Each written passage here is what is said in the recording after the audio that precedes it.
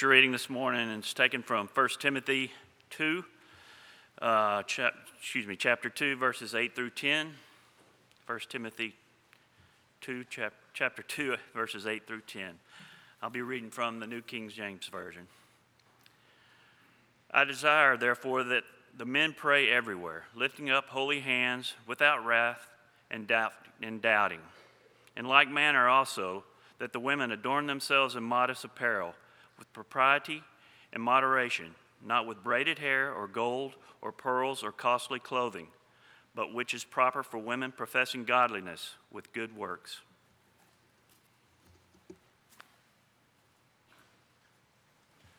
Let me draw your attention just before we begin this morning to one thing. That is that we are going to be hosting a lunch for the George Junior High teachers during their in-service, not this Monday, but next Monday on August the 8th. And we are in need of some people to help as far as, I know that some of you guys are smoking champions as far as briskets. And we're doing barbecue stuffed baked potatoes. Sorry, I probably should have clarified. You're experts at barbecue smoking, champions. And so we're in need of people to do baked potatoes and do some briskets. And so if you can help at all with that, or if you're interested in coming and helping on that day, again, we're going to need all hands on deck. There's about 125 teachers and staff that most likely will be joining us for that day. If we could just have a brief meeting, about 5 minutes after morning services over in the fellowship hall. That way we can make sure that all of our bases are covered and that one person is not doing all the smoking of the meats. So there you go. That's where we're going to start. We're talking about modesty this morning, and this is a difficult subject to tackle. And it's a difficult subject because of a couple of reasons that I've thought of just off the top of my head, not the least of which is, number one, the fact that there are people with different standards of what's modest versus what's immodest. In fact, if you want to stir the pot of social media for a little while, all you have to do is post something to say, this person or these people need to cover up. They need to wear more clothes or something like that. And what's going to happen is usually a firestorm of people saying, well, who are you to judge that person? Well, what's modest to you is not necessarily modest to me. Who's the one that decides the standard of modesty? Is that to the knees? Is that 3 inches above the knees? Is it to the floor? Where does modest begin and where does modest end? That's one of the reasons I thought of why modesty is so difficult to talk about. Another reason is that sometimes it's a matter of people not necessarily being educated as far as what is modest versus what's not modest. And sometimes whenever it's a matter of somebody thinking something is a clothing, an article of clothing or a dress or a way of dressing is just fine, when in fact what most people are looking at is saying, well, that's something that's immodest. And so that's something to think about with regard to that. Sometimes people are just simply unaware of, particularly women, how certain garments and certain ways of dressing affect men. God has made us visual creatures. God has made us to be attracted with the eyes first. One person said this, men are mostly likely attracted first by what they see. Women are most attracted first sometimes by what they hear. And so sometimes we have people that are dressing in certain ways and they're unaware of the effect that has, particularly on the opposite sex. Some men, it may feel pressured, may persuade, or even just simply by lack of instruction, permit or instruct or encourage their wives and their daughters to dress in certain ways. That may not necessarily be modest. And so you have that aspect of modesty where men don't necessarily think about, how their families are being arrayed and how they're dressing. Some women, it might enjoy the way men look at them when they dress in certain ways. If you have a low-cut shirt or if you have a skirt that goes very, very high up on the thigh, then the question is that if you're seeing men that are looking at you in a certain way, sometimes that is something that becomes very attractive to you as a woman as far as what you're wearing. But what happens most of all, I believe, in our culture and in our time is people begin to talk about my rights. Well, my right is I can wear whatever I want. Well, my rights as an American citizen is that I can wear something, and if somebody has a problem with it, well, they just don't have to look. The problem with that is that when we begin to talk about my rights, we fail to understand that we have influence as Christians, and we have a responsibility to uphold principles of God's Word and principles of godliness. We cannot discuss simply my rights without really looking and saying, what does the king want me to do, and how does he want me to dress, and how does he want me to behave? Because if we've left him out, we've left out the most important piece. What I want to do this morning is erase any preconceptions with regard to this topic and anything that we've talked about before, and just begin with a simple statement, and this is what we talk about with our kids and Kids Sing, the third question that I ask, or the third statement I ask them to answer, and y'all can help me with this. He created me. He created me. He created me to glorify him. And as I understand that principle, the fact that God has created me for a specific purpose, that everything I ought to do ought to glorify my heavenly Father, 1 Corinthians chapter 10, verse 31. Then that means the way that I think, the way that I act, the way that I dress has to be subject to the glory of God. And if it is not done for that purpose, then the possibility is that I might be dressing or thinking or acting in a way that's contrary to what God's purposes are for me in glorifying him. You see, what we wear is going to often become a great indication of where our heart lies, about how we think. Jesus said, out of the abundance of the heart does the mouth speak, Matthew 12 and verse 34. And what we dress and the way we speak and the way we act in a way, and when we do it in a way that says, look at me, I can be immodest in my speech. I can be immodest in my thinking. I can be immodest in my actions. And yes, I can be immodest in my dress. And that's particularly the aspect of modesty that we're going to be talking about this morning. Muhammad Ali once claimed, I am the greatest. That's immodesty in attitude and word. When we talk about ourselves and think of ourselves in those ways, we become immodest as far as the definition goes. I want to begin with this working definition of modesty as we talk about this, and I'll illustrate it via three illustrations of different types of immodesty. If we're going to define modesty in a biblical way, we're going to do this, and we'll talk about this. I want to dress, I want to think, I want to speak, I want to act in a way that shows self-restraint.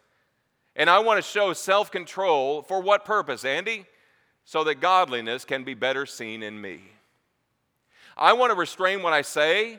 I want to restrain how I think. I want to restrain how I act. And yes, I want to be restrained in how I dress so that godliness can better be seen in me. He created me to glorify him. And if I'm not thinking with those respect, then I may be beginning with a faulty foundation for modesty and for the principle of modesty. Modesty is, in a biblical definition, to show self-control and self-restraint so that godliness can be seen in me. Let me go through just briefly this morning before we begin three different types of immodesty that the Bible addresses. I want you to turn in your Bible, please, to Proverbs chapter 7 and verse 10. Three types of immodest dress to think about with regard to showing self-control or self-restraint. Proverbs chapter 7, verse 10. The first type we want to talk about is sexuality. Sexuality. That is when I choose to wear that which is too revealing, too short, too tight, too suggestive. Because as I'm advertising sexuality, the Bible says that's type of immodest behavior. Notice Proverbs chapter 7. Proverbs chapter 7, beginning of verse 6, talks about a woman who is Solomon observing, and he's watching this young man, perhaps from his rooftop, walk down the street and beginning to see this woman. And he says, for at the window of my house I looked through the lattice, and I saw among the simple, I perceived a man among the youths, a young man devoid of understanding. Passing along the street near her corner, he took the path to her house. In the twilight and the evening, in the black and dark of the night, there was a woman who met him with the clothing, with the attire, with the dress of a harlot. Now, question, in your mind's eye, how is she dressed? How is she dressed? If you have spent any time in a big city, perhaps you've driven by those places that some have affectionately termed the red light district. And the question is, how is her attire demonstrating what she's advertising? She is advertising her sexuality. Now listen, I know it's hot in summer, and I know it's hot in Texas, and this summer seems to be particularly brutal. But the question is, a lot of people wear shorts, and some shorts are shorter than others. And the question we have to ask when we begin to put on clothes is, what am I advertising based upon what I'm wearing? If I never consider He created me to glorify Him and that I need to show self-restraint and self-control with regard to what I put on so that godliness can be better seen in me, again, I may be advertising too much. Dress immodest, number 2.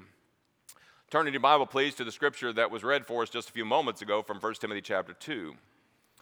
1 Timothy chapter 2.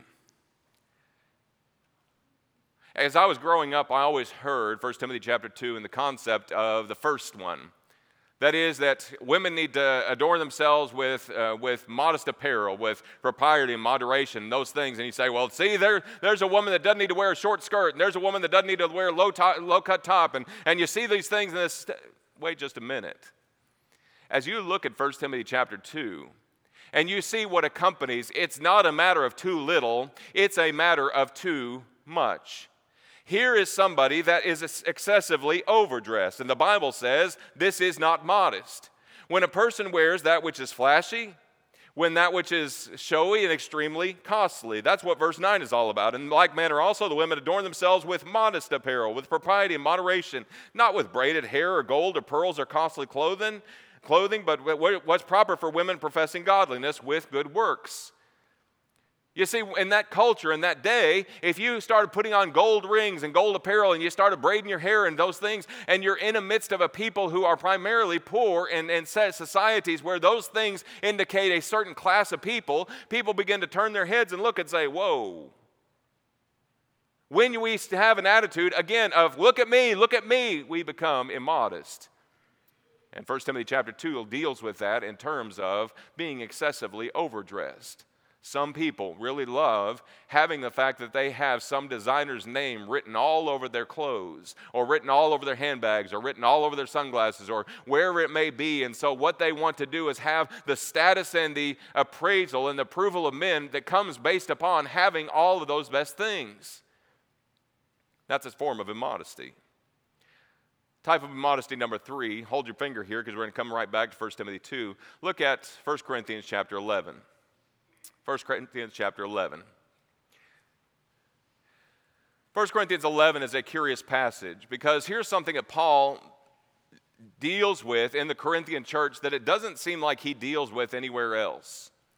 And in dealing with the Corinthian church in verses 1 through 11, we find, or 1 through 10 of 1 Corinthians 11, we find what's going on here is that there are some women that say, well, it's my right, I can pray with my head uncovered if I want to. When in that culture and when in that day, what you're talking about is talking about a woman with loose morals if she's praying with her head uncovered, or if she has her head shaved, or there's certain aspects that indicate a rebellious, immoral lifestyle. A rebellious, immoral lifestyle. And Paul says if there's a cultural custom that women ought to pray with their heads covered, he says we as Christians don't need to be people who buck the system. We need to respect that culture and we need to respect that judgment. He says, because what's going on is that when you have something that you're wearing, or not wearing as the case may be, that shows that you're bucking the system or showing a rebellious spirit toward legitimate authorities, that is a form of immodesty. There are t-shirts out there for everything. And there are some t-shirts that indicate attitudes and lifestyles and things that are absolutely ungodly. And things that absolutely will not allow godliness to be seen in us because people can't get past what's there on the shirt. And so if we have shirts and we have attitudes and we have beliefs that we feel like, well, that's my right, I want to do that, then what's going to happen is people are just going to look and say, well, that's a person that you can't talk to. Well, that's a person that's got this rebellious type of attitude. And this is a person that is not open to letting godliness be seen in them. Those 3 types of immodesty are dealt with in the Bible. And as we talk about what's self-controlled, what's restrained, so that godliness can be better seen in you and me this morning, I want to talk about some accessories that go along with modesty. There are 5 words we want to look at this morning from 1 Timothy chapter 2, verses 9 and 10, to help us to understand that God created us to glorify Him. And the goal is that we can be self-controlled so that godliness can be better seen in us. Here's 5 things to consider with regard to our clothing. that we need to consider. And I'm going to give you the word. I'm going to give you some different translations. I'm going to give you the thought and the meaning behind the word. And then we're going to ask just a couple of questions by way of application as we move along. Turn back, please, to 1 Timothy chapter 2 if you haven't already done it, and take a look at verse 9. The first word we want to look at is the word respectable. Respectable. And notice that this word occurs, the very first word, in like manner also that women adorn themselves in, New King James says modest. This word is the word for respectable, that which is proper, that which is orderly. Here's a question that asks about the world. Can the world, or what does the world see in me? And as a Christian dresses, they're dressing in a way that complements and conveys spiritual virtues.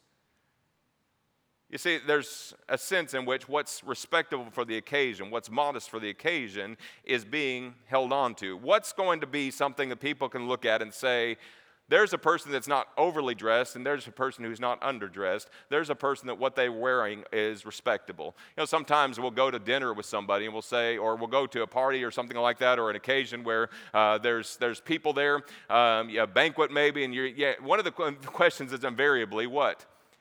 Well, what's the dress? Oh, it's business casual. You'll feel perfectly at home in khakis and a button-up shirt or button-down shirt. Well, what's the dress for this occasion? Oh, you'll be fine in blue jeans and a t-shirt. That's what everybody's going to be wearing. Why? Because people want to know that I'm not going to be overdressed and I'm not going to be underdressed for the occasion. I want to fit in and I want to show what's respectable for that occasion. That's this word here. What I dress is, or how I dress is going to reflect my inward character, desire for self-control in how I dress.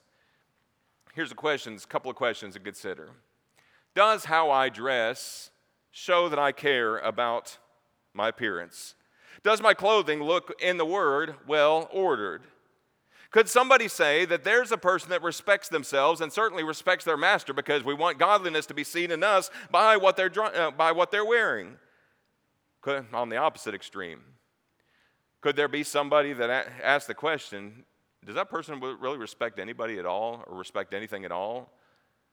Could somebody see that I don't have the proper respect towards others or towards my God by how I dress?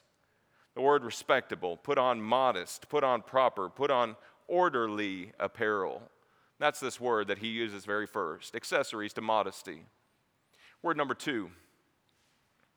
The word is modest. Well, you said, Andy, that was the first word that was there in the New King James. True. But the idea in which way we use the word modest is actually used secondly in this occasion. In like manner also, the women adorn themselves in modest apparel with, New King James says, propriety. Propriety. I like the King James Version, limited amount of times, but I like this translation. And the translation is this: it's shamefacedness. Shamefacedness, or a sense of bashfulness. Paul says, this is the way that I want women to dress. I want you to dress in a way that's respectable, but I want you to dress in a way that shows a bashfulness, that I don't necessarily want people to look at me, or if they see me, I want them to look perhaps at somebody else. Notice, I didn't make this point at the front, but it's absolutely worth saying. He says this to the women. Does this mean this doesn't apply to men? Absolutely not. The fact that he uses in like manner also at the very beginning of verse 9 shows that there is a standard of respect and a respect for modesty with regard to men as well. However, the temptation certainly when it's time to get ready for worship services, time to get ready for things, women, I love you, but sometimes we take a little bit more time than men do going into the closet and picking out what it is we're going to wear. And sometimes the temptation for wanting to look good and look modest, per se, is much more tempting than it is perhaps for men. With propriety, with shamefacedness. I don't want people to look at me as an object of desire. I want people to look at my good works, and I want them to desire to serve God and serve others. You see, everything in our culture says, look at me, look at my lifestyle, look at my clothing. And a person like this with the shamefacedness says, I want you to look at God. Does our clothing, does the way we dress attract attention to our bodies? Does the way we dress attract attention to our bodies? Does what I'm wearing show regard for others and respect to not want to cause others to stumble? That is a question that we all need to ask. And sometimes, brothers and sisters, we need to be our brother's keepers with regard to this. And helping others to understand, listen, what you're wearing is not going to help you with regard to having somebody keep their eyes pure, having somebody keep their heart pure with regard to that. I was teaching a youth Bible class many, many years ago when I was a youth minister. And as it was, we were sitting there on Wednesday night and we were all sitting around in a circle. And there was a young lady who was a member of the youth group there, and she had a skirt that came way up. And she sat down, and there was no table, there was no tablecloth, there was nothing as a buffer in between her and the people that were sitting across the circle from her. And I had a young man come up to me after class and said, Mr. Andy, I can't come to class anymore. And I said, what's the problem? And he said, I can't keep my mind pure. I can't keep my heart focused. I can't keep my mind on the Bible lesson because I'm sitting across. I knew exactly what he was talking about, and I knew exactly who he was talking about. And friends, I wonder sometimes with regard to that, why we don't, as friends, as brothers and sisters, talk to one another and visit with one another about how we can help each other keep our minds and how we keep our hearts pure. Because sometimes all we need is just for somebody to say something to somebody else and have that person say, oh, I didn't even consider that. I wasn't even thinking in that respect. I need to think more about having shamefacedness, about having modesty. Does what we wear show regard for others? Listen, I don't want to cause anybody to stumble with regard to what I say, with regard to how I think, with regard to how I act, or certainly how I dress. And a person who is modest, a person who wants godliness to be seen in them, is going to ask that question before they ever put on clothes. Number 3, self-control. Self-control. I desire that women adorn themselves in modest apparel with propriety. Propriety and moderation. This is that word, self-control. Moderation. It has to do with I'm thinking the way that I ought to be thinking. I am thinking soberly. I am thinking with soundness of mind. And the concern for this person is, do I show that God's Spirit dwells in me? See, for immodesty in Paul's day, it would be somebody that went to excess, that wore too much. Again, please understand, brothers and sisters, that this is not that women can't look beautiful. It doesn't mean that they can't wear jewelry or makeup. You see, beauty is not a vice. However, ordering our lives so that Satan doesn't use our vanity to tempt us to personal excess or to exalt self rather than Savior is really the goal. And so the questions we ask is that, am I being a person with regard to how I dress being governed by passion or pride? Does my clothing exalt the Savior and not the self? Does my clothing exalt the Savior or exalt the self? Here's another question.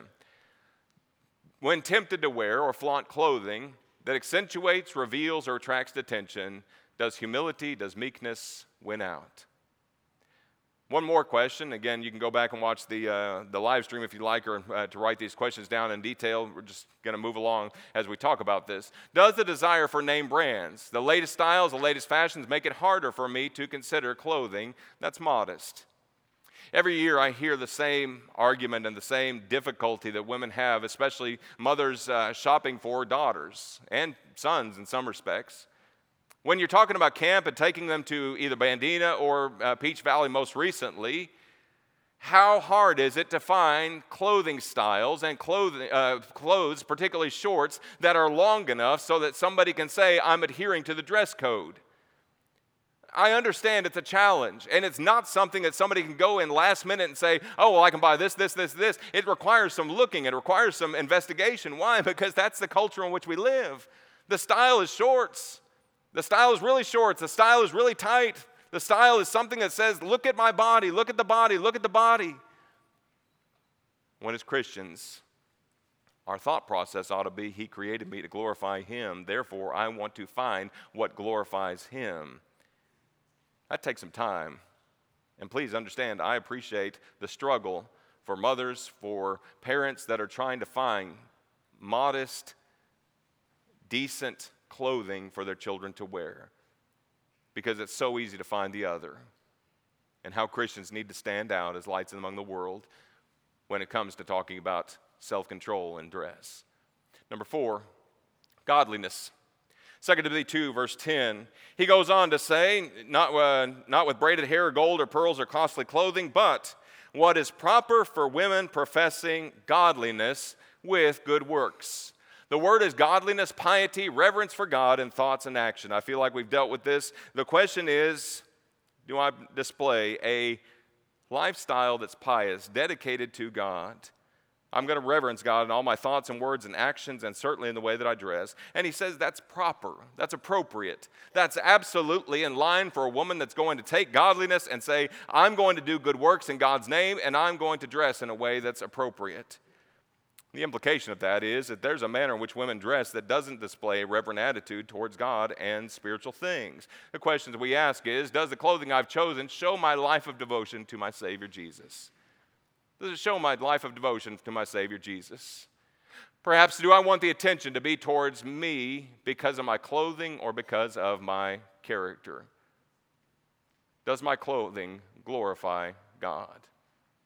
Once again, stop for a moment, erase any kind of preconceptions that you have of what you think of modest versus immodest, and I want you to do something just for a moment. Go back to verse 9 and verse 10, and supposing that you read this for the very first time, I want you to get a picture of the person that he's illustrating here with just these 4 words. Picture in your mind the woman who exemplifies these things, and how is she dressed? In like manner also, verse 9, that the women adorn themselves in modest apparel, with propriety and self-control, not with braided hair or gold or pearls or costly clothing, but what is proper for women professing godliness with good works. Did you get a picture in your mind? Did you get an ideal to say this looks like the person that Paul is describing? This clothing represents exactly, it seems like, what Paul is trying to communicate here to to Timothy to talk about with regard to order in the church. If you've got a picture, do that. Start there. Begin with that picture and allow that to govern your choices. One more word, and this one we have to go to the book of Titus, one of the sister epistles here of Timothy, in talking about order of the church, and we're looking at Titus chapter 2 and verse 5. Titus chapter 2 and verse 5. As Paul left Titus there in Crete to order the church, to order things of the church, notice what he says, pick it up in verse 3. That the older women likewise be reverent in behavior, not slanderers, not given to much wine, teachers of good things, that they may admonish the young women to love their husbands, to love their children, to be discreet, chaste, homemakers, good, obedient to their husbands, that the word of God may not be blasphemed. By the way, who does he particularly tell Titus needs to give this instruction? It's the older women. There, verse 4, that they admonish the young women to love their husbands, to love their children, to be discreet, and the word we're interested in here is chaste. You're going to find that word again in 1 Peter chapter 3 and verse 3. In talking about a woman with chaste behavior, and she's married to a non-Christian, and how she conducts herself and how she conducts her life, and showing submission to her husband. And by her good works and by her deeds and by her chaste behavior, Peter says she's able to win her husband without a word. What does she look like? What's she wearing? What do you see? How do you see her behaving? Is her lifestyle, is her dress, is her talking, is her thinking, is it modest or is it immodest? The concern for this is that the most precious things cannot be seen in a mirror. Can I see above all that the blood of Jesus covers me and covers my life? When we fail to picture in our minds these women, modesty is simply treating your beauty, ladies, with dignity. Proverbs 11 verse 22 says, a ring of gold and a swine's snout, so is a lovely woman who lacks discretion or good judgment. And sometimes we allow women to lack good judgment, and we encourage our women to lack good judgment by what they wear or what they're not wearing. Question is, does my dress correctly show my holiness as a child of God? I'm set apart for a purpose, and you are too if you're a New Testament Christian. God has made us a holy nation, his own special people, 1 Peter chapter 2 and verse 9. And can people look at me and see one who is faultless and pure? I love the Greek definition of chaste because it is an exciting reverence. Again, we're not talking about somebody who respectfully is dressed like a bag lady. What we're talking about is somebody that if you can look at them, you're not looking at them, you're looking and saying, there's an exemplary example of my Savior. There's an exemplary example of somebody that's going to be full of good works, and their life is going to be something that you know that they're going to be going about doing good, and you don't have to wonder where their heart lies. Where their heart lies. Can people look at me and see, based upon how I dress, somebody who is faultless and pure? Friends, if we start with just those 5 words and begin to reason outward from that, it's never going to lead us to say, how short can my shorts be before it's too short? How low cut can my shirt be before it's too distracting? If we cover and think about the fact that God has made us in His image, and my purpose here, whether I'm a man or woman, is to glorify Him, then my clothing ought to be something that glorifies Him as well. Let me say 3 things to you as we close this lesson. Number 1 is, based upon this subject, it has led some to become unkind with their speech and to become very heartless and very cruel with regard to how they talk to others about this subject of modesty versus immodesty. Listen, Christ still governs the way that we talk to others. And the Bible tells us that our speech needs to always be with grace, seasoned with salt. Colossians chapter 4, verse 5 and 6. And we need to be people that with gracious lips and gracious love in our hearts talk about people in a way that's going to help them for their good, and not to sit at the table and say, did you see what she was wearing this morning? Oh my goodness, I couldn't. And begin to go off as far as gossip goes. We're saying things to try and help each other for our good. Sometimes people are going to dress immodestly based upon ignorance or perhaps immaturity. We need to be people who pray for wisdom with regard to how we address and how we deal with people like that. Sometimes people just don't know any better.